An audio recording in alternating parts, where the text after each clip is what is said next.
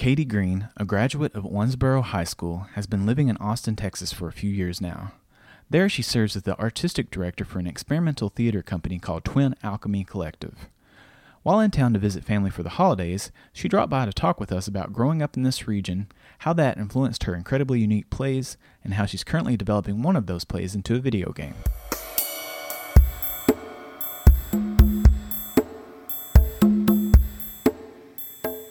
Talk to us first about where you grew up and when you first got the acting bug and just the general background. Sure, yeah. I grew up in Calhoun, which if you haven't been there, there's one stoplight in our entire county, which was installed whenever I was like 9 years old. So it's a very, very small town. My dad is a farmer, and I would go out to the woods a lot near the farms and play in them, and really love that part of my childhood. And I think that kind of play has later sort of informed my art making practice. Yeah, I'm from Muhlenberg County, so I'm with you on that. It was a common childhood activity of mine to just go out and explore in the woods. We found old graveyards and old cabins and things like that, and it's fun to go back there and just, I don't know, play army and things like that. Oh yeah, totally. I mean, I wish that I knew more about urban exploring whenever I was really young. I think that's basically what I was doing, but Pretty it was much, probably like urban exploring meth labs and not really knowing. It's just like going into like abandoned trailers Right. in the woods behind my house. But yeah, I mean, the good thing about doing that when you're a kid is that you can't get arrested, so Right. Got a pretty Downside. good excuse. Yeah. Yeah. I think I actually grabbed an electric fence once doing that, which was a lot of fun. Oh God. So your schooling, like when I know you said you explored, and that was kind of going out and doing like play that kind of influenced you in performing. Like once you started going to school, like when was your actual first stage performance?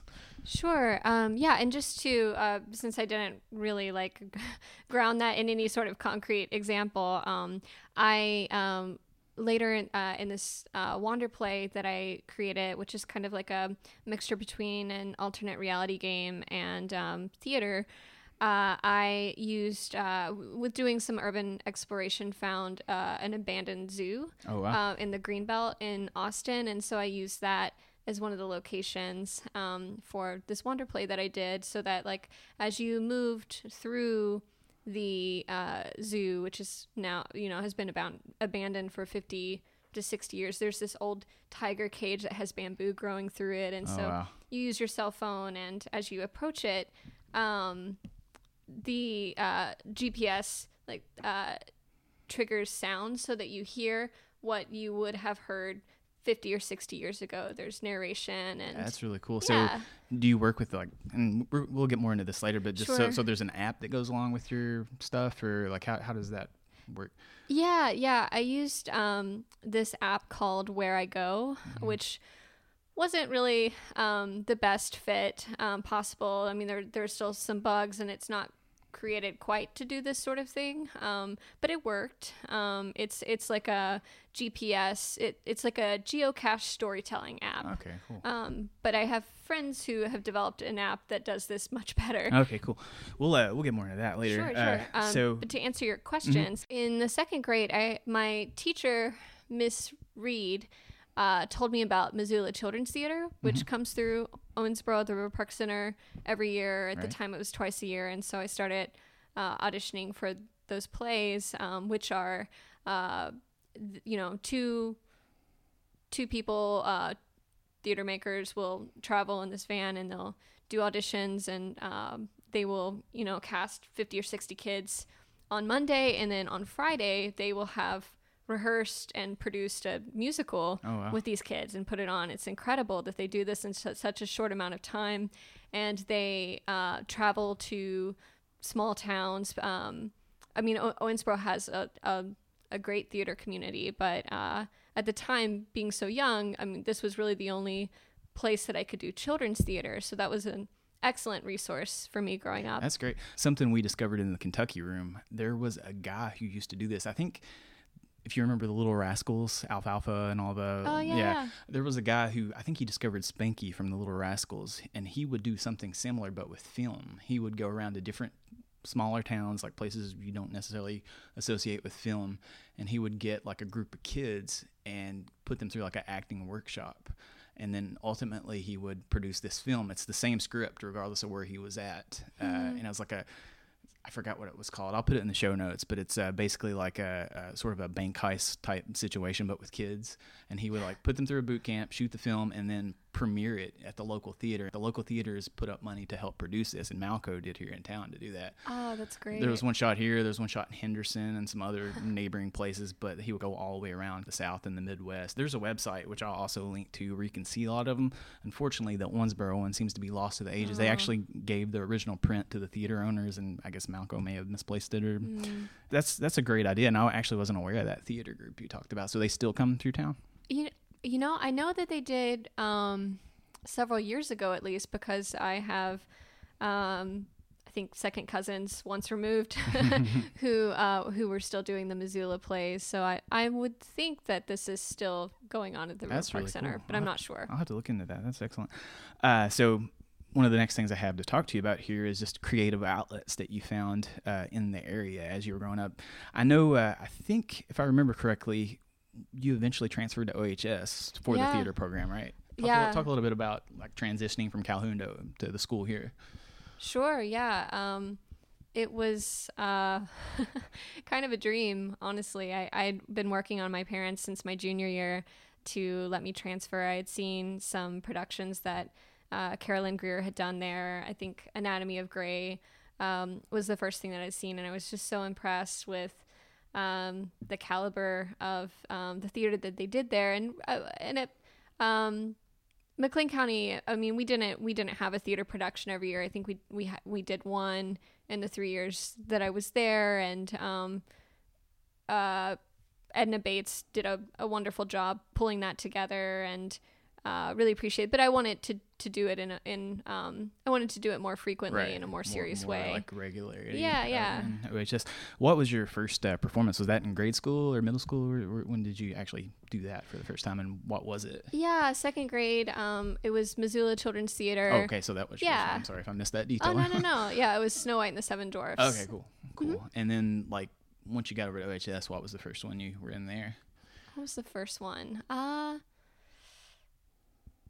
It was either The Diviners, which is by the same playwright as Anatomy of Grey, or it was Steel Magnolias. Okay, cool. Yeah, but I was in 4 productions that year, and I think I took 2 theater classes. I directed a play also, which I had never done. While you were in high school? Yeah. Oh, wow. And I was only there for 1 year, and that was the year that we won the Southeastern Theater Conference, and were invited to go. No, we didn't win the Southeastern Theater Conference. We competed there. I think we got like runner-up or something. But we were invited to perform at the Fringe Festival in Edinburgh, Scotland. Oh wow! In high school, it was incredible. Yeah. So I got to go on this trip abroad and perform in Scotland at the Fringe Festival. So I mean, it was a huge leap forward for me in terms of being able to pursue that, and just so grateful for Carolyn Greer just really integrating me into the program, even though I'd only been there for 1 year. And she was coaching me and giving me some private lessons before I transferred. And she's really an invaluable resource here. That's in great. Owensboro. Is she still at the school? She is, okay, yeah. Cool. Was that stressful? Do you remember much about that experience? Yeah, and it was, I think it was for the Drama 1 class. So I didn't direct a main stage show. It was like a 30-minute 1-act play. But still, I know that's really a tough job, especially like with a lot of performance aspect. Anything that can go wrong will go wrong. Oh yeah. Absolutely. I think one actor was ad-libbing lines on stage on purpose every night. So that was something we had to address. Yeah. For people who aren't as familiar with theater, how does one direct? So it's been a while since I've directed what I would consider a traditional play. Mm-hmm. So I think my process as a director in creating an original play that doesn't necessarily have actors per se, and the relationship with the audience is different, is a bit different. I think blocking and doing table work, or really working with actors to deconstruct their characters, is something that in most theater productions happens early on in the process for me, because I'm generating a lot of new material, and sometimes in a collaborative, devised way with my ensemble, it looks very different. So we are, I would say for us, it's like 90% conceptual and 10%, okay, now let's do a dress rehearsal with live audience members and see if this actually works. Talked a little bit about this already, and I don't want to look like I'm going down a laundry list of questions, but I just have a few points to talk about. So how do you feel like the area shaped you as an artist? Like the Owensboro, Calhoun, kind of this part of Kentucky, like what did you take with you from this area to Austin, where you're at now? I think in Owensboro, my identity was more tied up in being a performer than it is now. Now I consider myself more of a theater maker, or I do more writing and directing. But I think what I take from Owensboro and really this whole region is that I really appreciate that people talk to each other here. They're like, the art of conversation is not lost in Owensboro, Kentucky. Sure. People are very friendly and will talk to you while you're in line waiting for coffee, and really just about anywhere you go, people make eye contact on the street. And as a socially anxious person and an introvert who loves talking to people, but I like them to initiate conversation with me.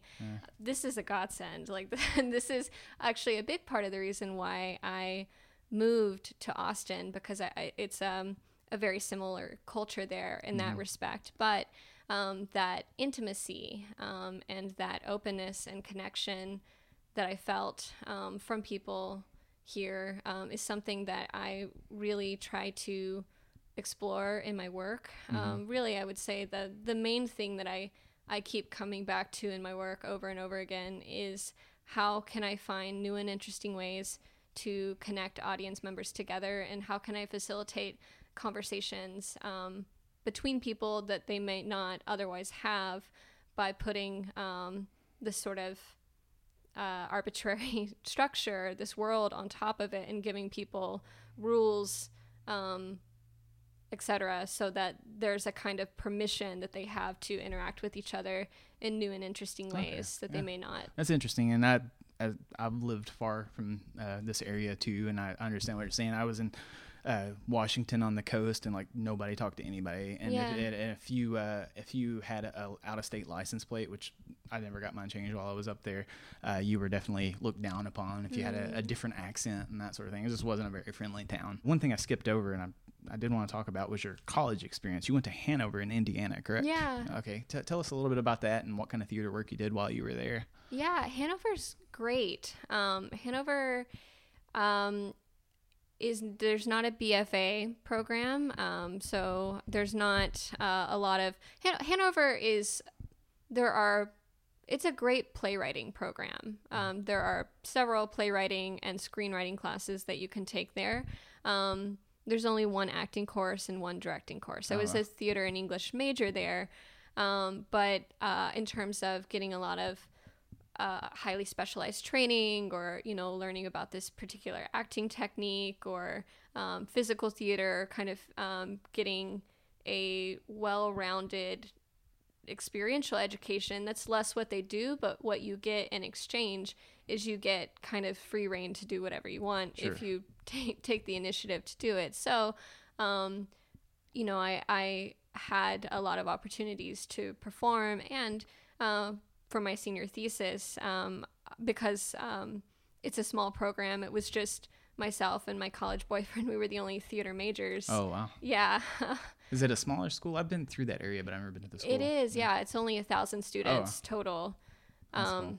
Yeah.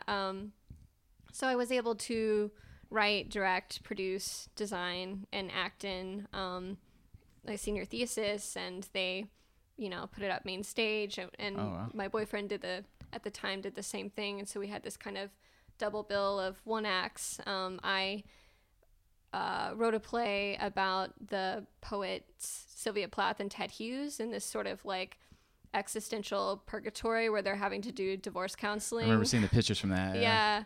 And he adapted George Buchner's Wojciech. Okay, cool. And so I mean that's the beauty of Hanover is that there was so much freedom, and if you do something with it, then you're supported 100% by the faculty to just kind of it's your playground. But in terms of getting highly specialized training or I studied Meisner technique for 2 years in Austin after I graduated. So I did more of that post-college, but I got a lot of experience at Hanover. That's really cool. Was that the first play you wrote yourself that got produced? Yeah. It was just the two-person show, right?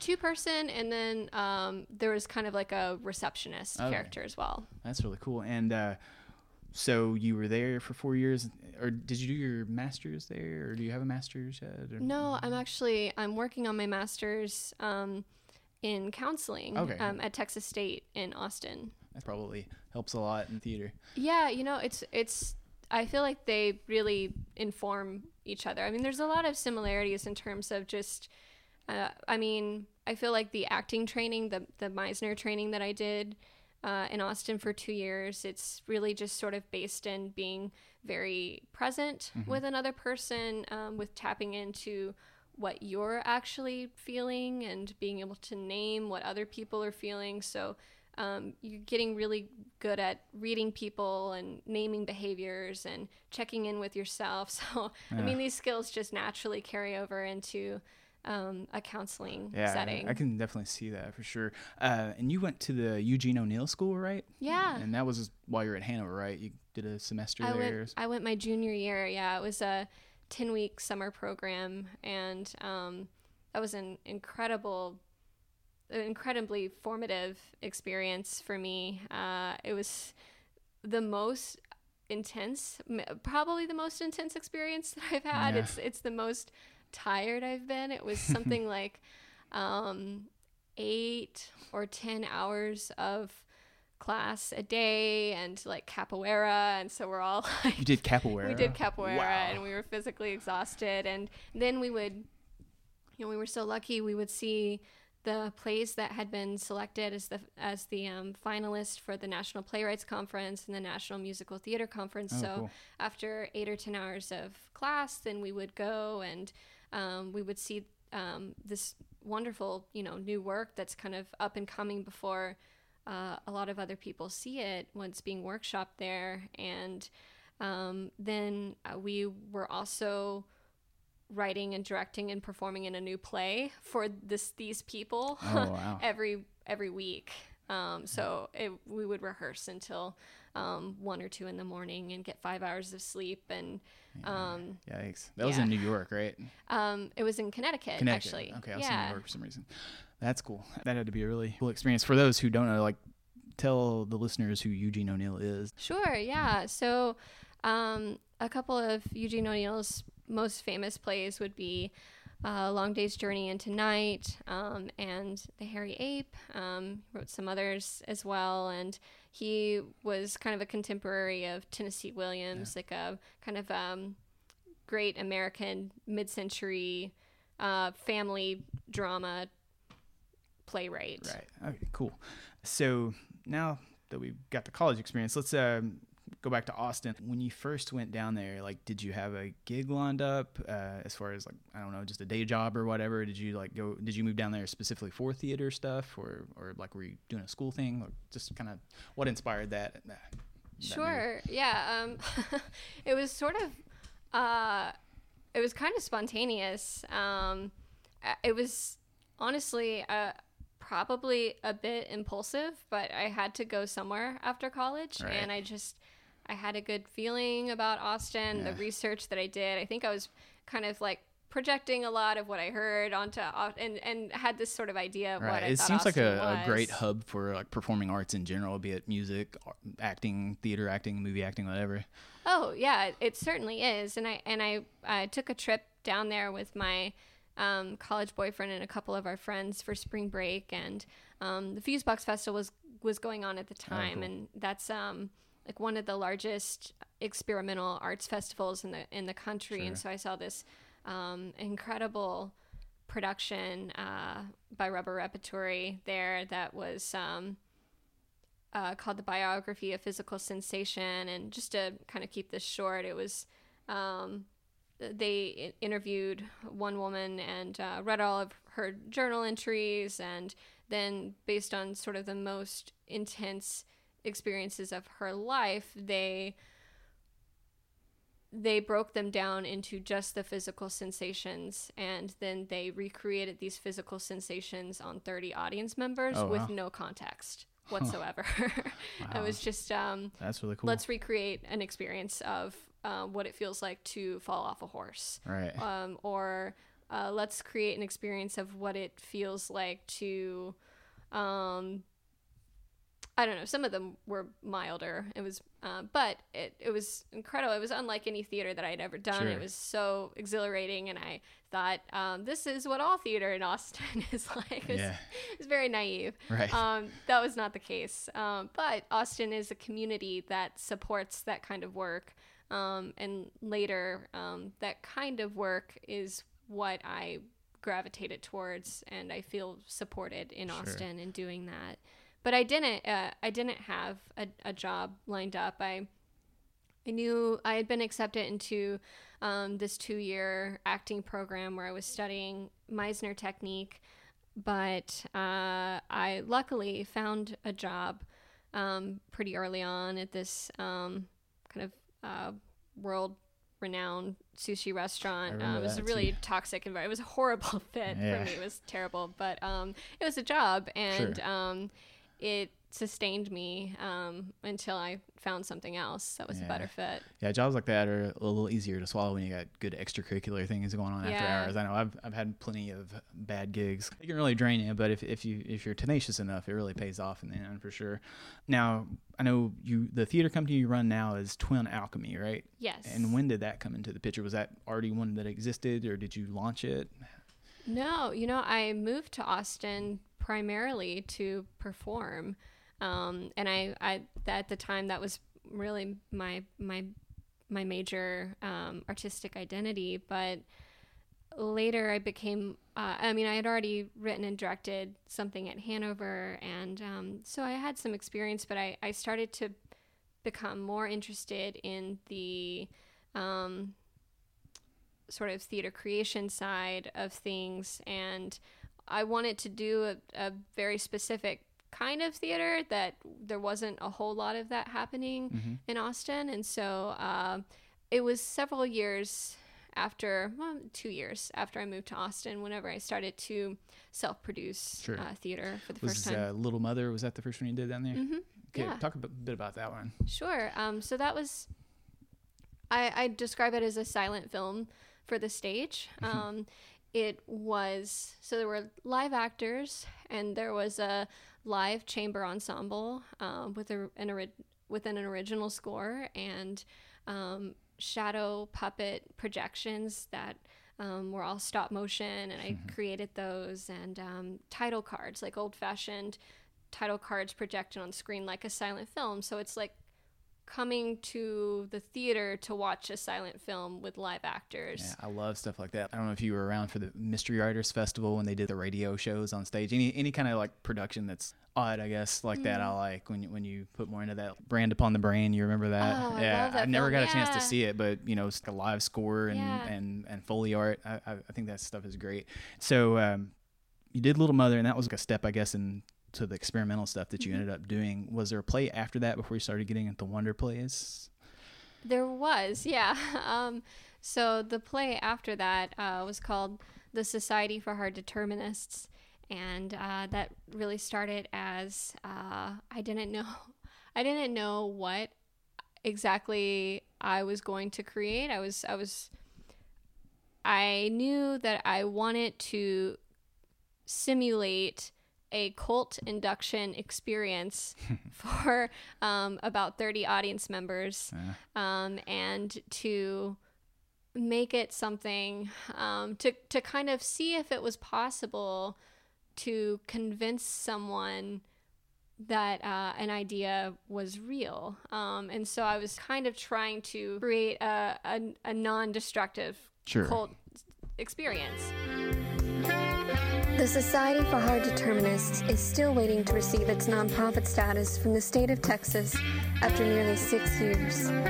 In the meantime, we depend on the support of members like you to participate in a bi-monthly blood tithing. Members with type O blood only have to participate once a month, since their blood is superior and therefore worth more on Silk Road. Dry cleaning's expensive. Give us your blood. Give us your blood. Give us your blood. Give us your blood. We need it more than you.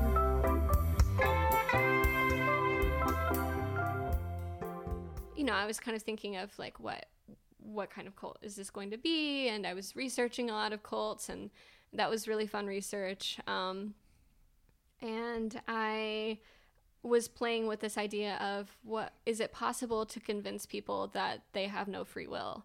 That'd be so crazy. And so I started researching free will and ran across hard determinism philosophy, which I hadn't been familiar with before. And the more I started reading and learning about it, I kind of convert it myself. And it's like, oh, okay, I believe that I have no free will. But it depends on how you think about free. I won't launch into this whole like digression about hard determined. Basically, I mean, everything is the idea that everything is causally determined, that something happened because something else happened before that, and something else happened before that. Not that there's some sort of like fatalistic, whatever. I can stay in bed all day and still die of a car wreck. Like that's not how that works. But yeah. So, but in a very that's such a scary idea, and it I think for a lot of people, and puts them on the defense, and it feels very foreign. So then I wanted to kind of like subvert that and try to make it as feel good and seductive as possible. Oh, wow. So how can I make the idea of free will touchy feely? Sure. And so started incorporating some guided meditation and trying to use the idea of there is no free will as a way to kind of heal people. And I mean, but also, I mean, it's absurdist too. I mean, it's like a comedy that we're playing straight. Sure. So people enter and they're given their hooded robes and their neutral masks, and then they're greeted with like a warm like welcome home, and led into a dark hallway where they listen to terrible music and a kind of like a pre-recorded infomercial about the Society for Hard Determinists while they hold hands and wait for everyone to join them, and the induction ceremony begins. I know your stuff kind of incorporates unique video. Do you produce these videos yourself, the unique content? I know Sean, right? He did the music for the other one. I don't. This great artist and multimedia artist, videographer, Bill Baird, who's stationed out in Oakland, California, I believe. I work with him, and he's done the videos for both The Shift and for the Society for Hard Determinists. Okay, cool. Do you just like network on websites and stuff? How do you find the people that you bring into your fold at Twin Alchemy? Well, with Bill, I saw some of his work at the Museum of Human Achievement, which is the venue that I often use to produce theater in. And it was just sort of this kind of like absurdist play on corporate culture, and was great. Was like it's a very unique aesthetic, and I was like, oh, you already do exactly the thing that I want someone to do. So I'll just let you do what you do well. That's great. But in terms of finding other collaborators, it's a lot of I've met a lot of, I don't really hold auditions anymore. It's mostly just interacting and coming across these different performers. It's mostly coming across different performers and artists in town whom I have trained with in a physical theater setting or professional setting, or we've been peers, and I've seen, like, I know what they feel like to work with. Sure. And then so I pull in people that I feel good working with. Yeah, that's really, I think, the best way, because people get so nervous with auditions and stuff. If you like work with them in a setting like that, or like if there's just somebody that's enthusiastic about music or whatever, and that's a decent musician, and like getting them involved makes the project more fun. Yeah, and also just with the nature of most of the theater that I'm producing, I'm not casting isn't. I mean, casting is kind of important, but it's not nearly as important as it is for other plays. I mean, I'm looking less for specific roles or actors, and more people who can facilitate experiences, and who more so than facilitating them or performing them can bring a lot of great ideas to the table. Sure. And can really play well. Sure. Like, let's get into the Wonder Play stuff. So define that and tell us about like what led you to that. Sure, yeah. I use the term wander play to describe what I think is kind of a mixture of an alternate reality game and a point-and-click video game and a scavenger hunt and theater rolled into one. Yeah, I know we touched on it a little bit earlier, but just I wanted to expand on that a little bit. I think it's an awesome idea, and I know Sleep No More, the whole walk through a theater performance rather than... immersive theater. Yeah, immersive theater. Tell us about the first one and what inspired you. Was it just a love of adventure games, or did you hear about the Sleep No More sort of stuff? Yeah, there's only been one so far. I would love to do more, but I would say that I was most inspired by adventure games and point and click video games, and how can I take the intimacy and agency and exploration that I feel in a point and click video game like Gone Home or Kentucky Route Zero, and make that a live experience that people can experience on their own time. Sure. Individually. How can I make kind of a live action video game, but make it theater? Sure. Are you familiar with Majestic? No. I know I'm a little bit older than you, so you may have missed these. But yeah, there's one called Missing Since January, Majestic. And like these are games that aren't so much ARGs, but they incorporate ARG elements. They're computer games you get on like a CD. And with Majestic, you could basically tell them how intrusive you wanted them to be. You would get faxes, you would get emails, and I think you would get phone calls too. But with Missing Since January, which I have played, I've never played Majestic. It's a CD-ROM, and it comes to you, and it looks like an FBI evidence box. And you open it up, and it's like the serial killer has sent you this CD of puzzles to unlock. And like you give them your email address, so you'll start getting emails, and occasionally like at like 3 o'clock in the morning you'll get an email from the killer. And that's great. It's super awesome. And I actually pulled it out not too long ago to play it, but I guess the server shut down, so basically it would incorporate research, so you have to go like Wikipedia or some other website. Some of the websites they send you to are fake, some of them are real, to find some sort of obscure detail to help you solve the puzzles. It was really awesome.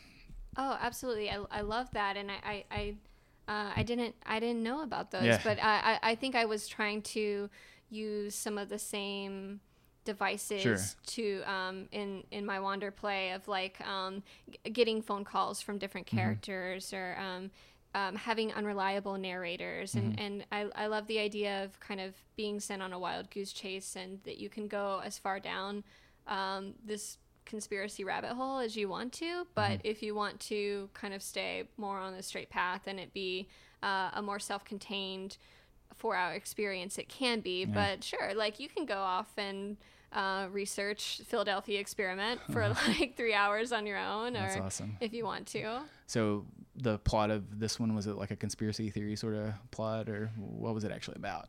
I don't think we talked about that yet. Yeah, I have I have sort of a hard time talking about it, or like giving an elevator pitch. You don't want to like spoil it? Yeah, well, just because it's kind of like I mean, there are games in which there's an objective that you get early on, and you know exactly, you know, what you're supposed to do, and the question is whether or not you'll succeed. Sure. But with this, sort of the experience of the game is discovering the narrative.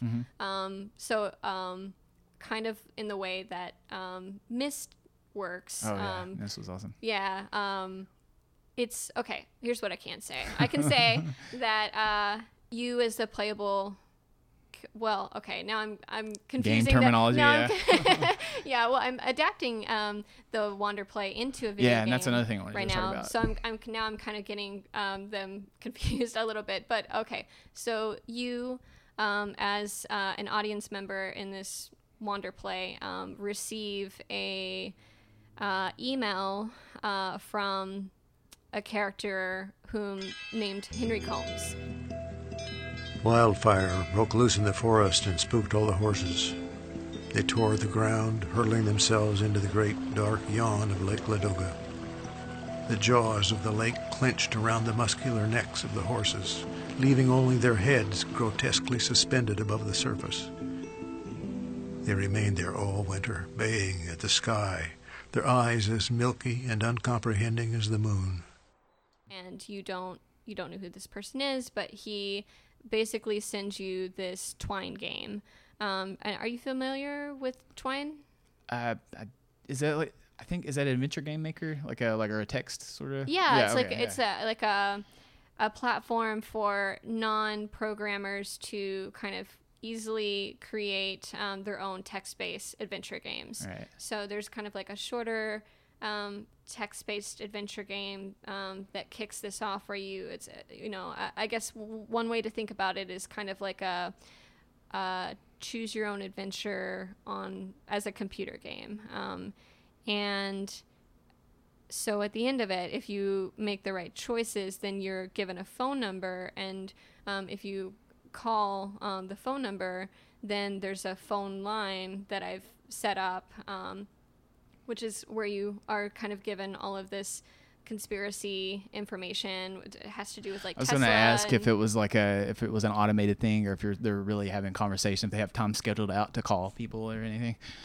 It is automated so that people can just call this whenever. hotline at any time, and you press 1 to hear more about the Philadelphia experiment, or press 2 to hear more about the Ghost Laurel, and so you kind of learned through this phone line what you're supposed to do and where you're supposed to go. Okay. And then you go to a physical location. Like the zoo. Is this where the zoo came into?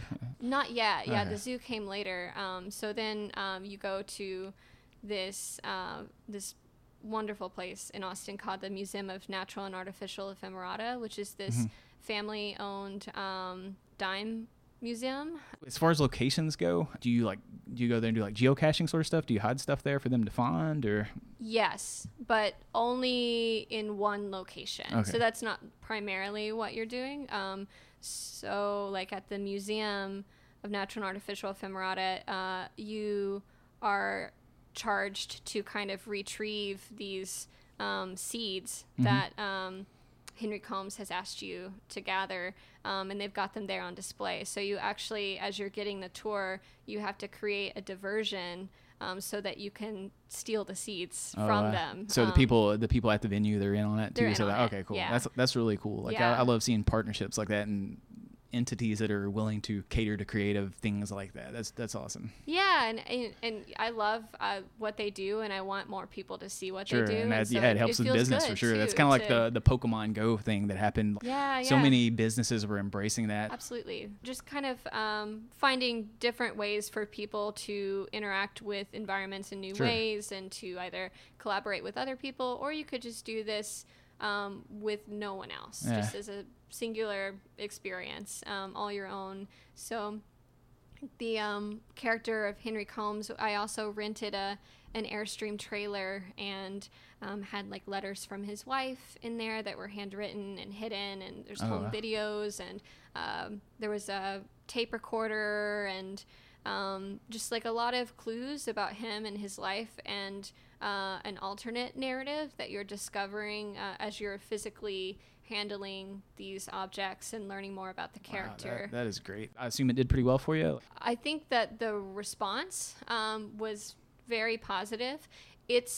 The challenge with this is that it's not a lot of people are doing it, so there's not really a great, like a proven method to market it. Yeah, it's very hard to market. Yeah. It's hard to tell people what you're doing in like I mean, I can tell them what I'm doing if I have 10 minutes to talk about it. But it's hard to explain what I'm doing in like sure, then, a poster. Yeah, it's like an elevator pitch, like you said earlier. With the game, did somebody come to you and say, hey, let's make this? That's really something that I sought out. I had originally conceived this alternate reality game, Wanderplay, as how can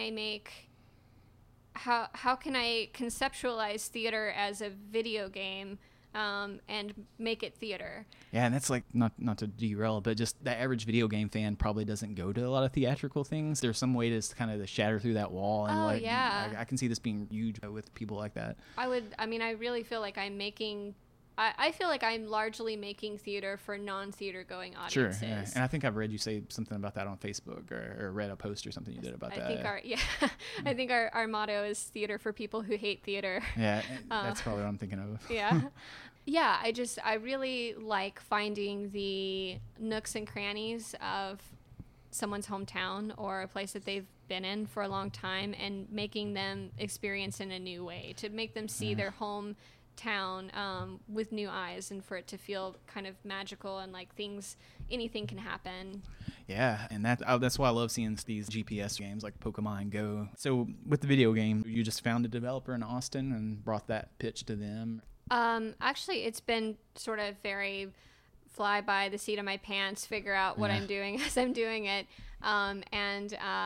The developer and programmer that I'm working with, I've never met. I found him on IndieDB, which is a board for people who are kind of just getting started in the gaming industry, or they've gone to school, or they have a lot of skills, but they're still trying to get some titles under their belt. Sure.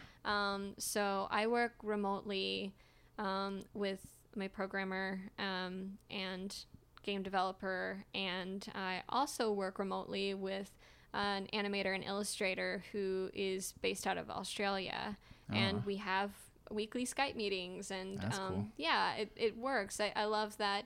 I feel like video games are maybe one of the few mediums in which you're able to collaborate with people from all over the world, and you're not limited necessarily to artists in your physical location. Yeah, that's really cool. So where are you all at in that process now? It's still pretty early, if I remember correctly? Yeah, it's still pretty early.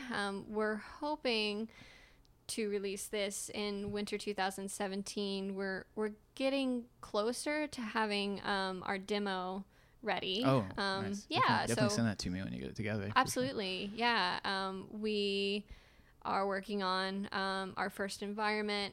We have the walk cycles for our playable character. We have about 5 to 10 cutscenes finished right now. Wow. Yeah. So right now we're kind of really trying to we're running into the difficulties of 2D art, and there's so many great things about 2D art. Sure. It's all of our assets are hand painted, hand drawn. So, and I love having a very specific aesthetic that is very unique. However, this is difficult and or very expensive whenever you're trying to make 2D art look 3D. And there are like certainly ways around that, but we're experimenting like that with them right now. 2.5D thing some side scrollers do now. So what's the interface like? So it's like point and click with like a emphasis on environmental puzzles and storytelling. So kind of in terms of gameplay would feel kind of like Grim Fandango with with more of the agency and deep exploration of something like Gone Home. Oh, wow. Do you plan on putting a PC, or are you going to do like iPhones for any platforms you're aiming for? Yeah, we are hoping to get Steam greenlit and then release it for PC, for Mac, and maybe for Linux as well. Okay. And also iOS and Android. So you're aiming to have that out in winter 2017, you said? Yes, probably more realistically, spring 2018. 2018, yeah. Actually, I did want to talk about the shift. Sure, yeah. The shift came about as so I knew that I wanted to do. It kept evolving before it sort of landed on what it became. It started off as how can we create an interactive theater experience that feels like a social experiment. Yeah, and does this relate to the free will one you mentioned earlier? It kind of seemed like they complement each other just based on what I know about them. Yeah, it's very similar forms and very different content. Mm-hmm. But it was fun because we referenced the Society for Hard Determinists in our play to kind of like to keep expanding that world as like they're a cult, stay away from them. So it's like a shared world sort of. Yeah. Okay, cool. Yeah. The shift began as a conversation with my collaborators.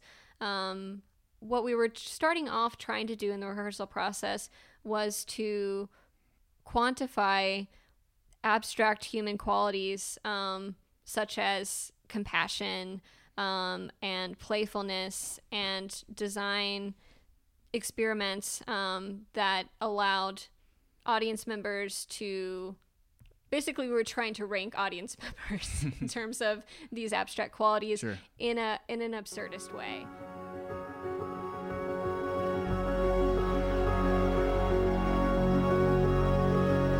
Hello, and welcome to the Shift Seminar. The Shift is a movement out of feeling and into action. It is a practice and commitment to improving one's community. You are here today because you've heard the call, and you've dared to answer it. After an unsuccessful relaunch of the Shift in the mid-2000s, we observed the disparity between attendance for self-help seminars and community-building seminars. So we decided to give you what you want. A community-building seminar all about you. That's right, we have adapted our seminar to appeal to the broadest possible contemporary audience based on extensive market research and test groups. Our research indicates essential elements to connect with a contemporary audience include Instagram photo ops, celebrity guests, cornhole, cool swag, feats of strength, laser shows, Harambe, prize raffles, online personality tests with completely arbitrary results, vision boards, prolonged eye contact. And we're going to deliver all of it to you tonight. Austin is our inaugural kickoff city on the 2016 Shift All Over the USA tour. Your participation and feedback on tonight's activities can provide valuable insight on how to get a contemporary audience invested in their community. Today is the dawn of a new era. It's time to usher in a new world order of peace, growth, and connection.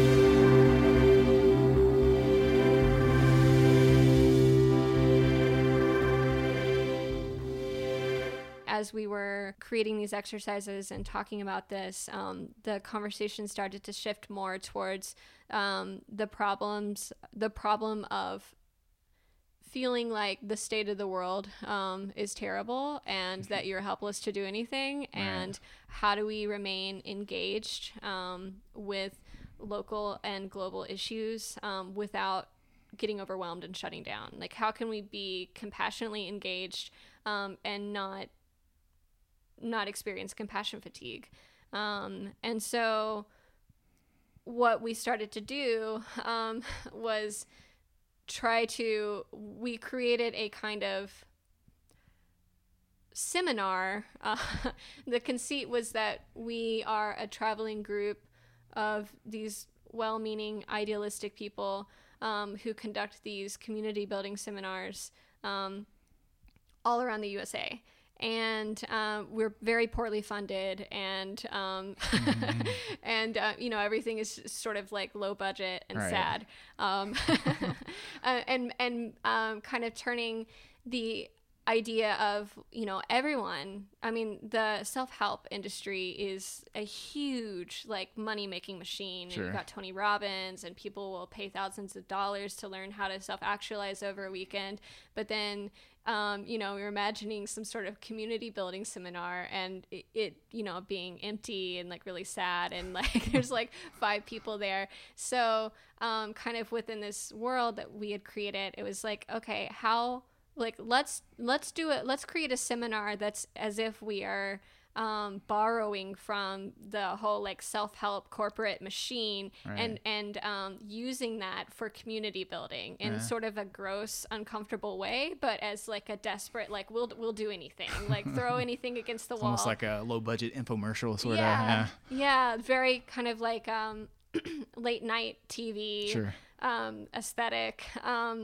And so we would have these orientation videos, and it's like our sound design was this very sort of 90s well-meaning white people, like optimistic, you know, like the Cranberries and like Pat Benatar, We Belong. And we're kind of poking fun at ourselves and the whole like self-help culture, while also very earnestly trying to get people to engage with the problems in their own communities. Yeah, so cool. There's like this tension between irony and earnestness that feels very uncomfortable, and I like to live there, and I like to make people kind of sit there for a while.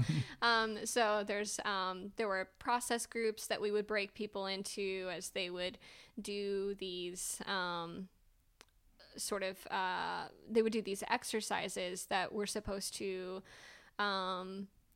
help you develop compassion or develop vulnerability. So, you know, one of the stations, we would have stacks of extremely personal questions written on note cards. People would pair off, sit across from one another, and they would just ask each other these questions privately. And if they didn't want to answer, they could just say pass. It was completely up to them.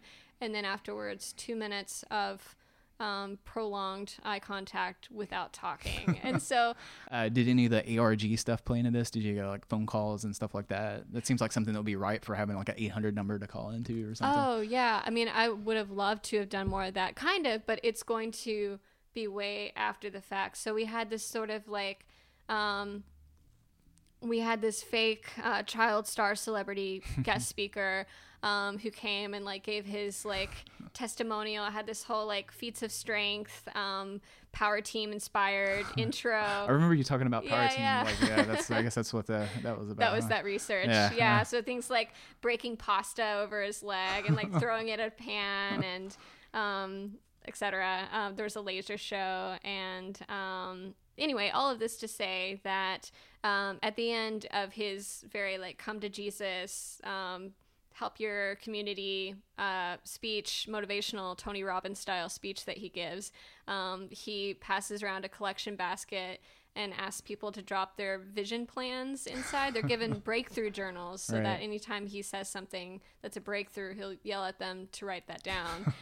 But they create their vision plans of how they're actually of the problem in their community, and a way in which that they can engage with it, and write your name and address on the back. And so he collects these, and we're going to send people these 6 months from the the performance day. I love how you carry stuff over like that. It's not just like a one night experience. Some of these things, that's really cool. Like, I like playing with time, Yeah. so that a performance doesn't necessarily end. It's just all more like it's an extension of a world that I've created, and being able to kind of sustain past productions and experiences by referencing them or kind of making allusions to them in current productions. But yeah, we're going to send them a mixed CD of 90s inspirational Nice. music, and like, a motivational speech about being involved in your community and their vision plan. That's great. That sounds perfect. Like, so this is the latest one you've done, right? Mm-hmm. Okay. What is your advice to creatives who live in small towns? I would say if an outlet for what you want to do doesn't already exist, or you're waiting to be invited into doing something that you want to do, don't. Make it yourself. Yeah. Because there are probably plenty of other people, or at least enough other people who are feeling similarly, who would like the same thing. And especially if you can pull your resources, and I mean, you can be the person who makes what you wish you could be doing. So I would say just if you don't feel that you have the specific outlet for what you want to do, make it. Yeah, that's really good. Thanks, Katie, for talking to me today. And Thank you, Wes. If people want to check out what you're doing, even if they can't make it to Austin, where's like a website or something they can check out? Yeah, sure. So you can check out twinalchemy.com. Excellent. Thanks, Wes.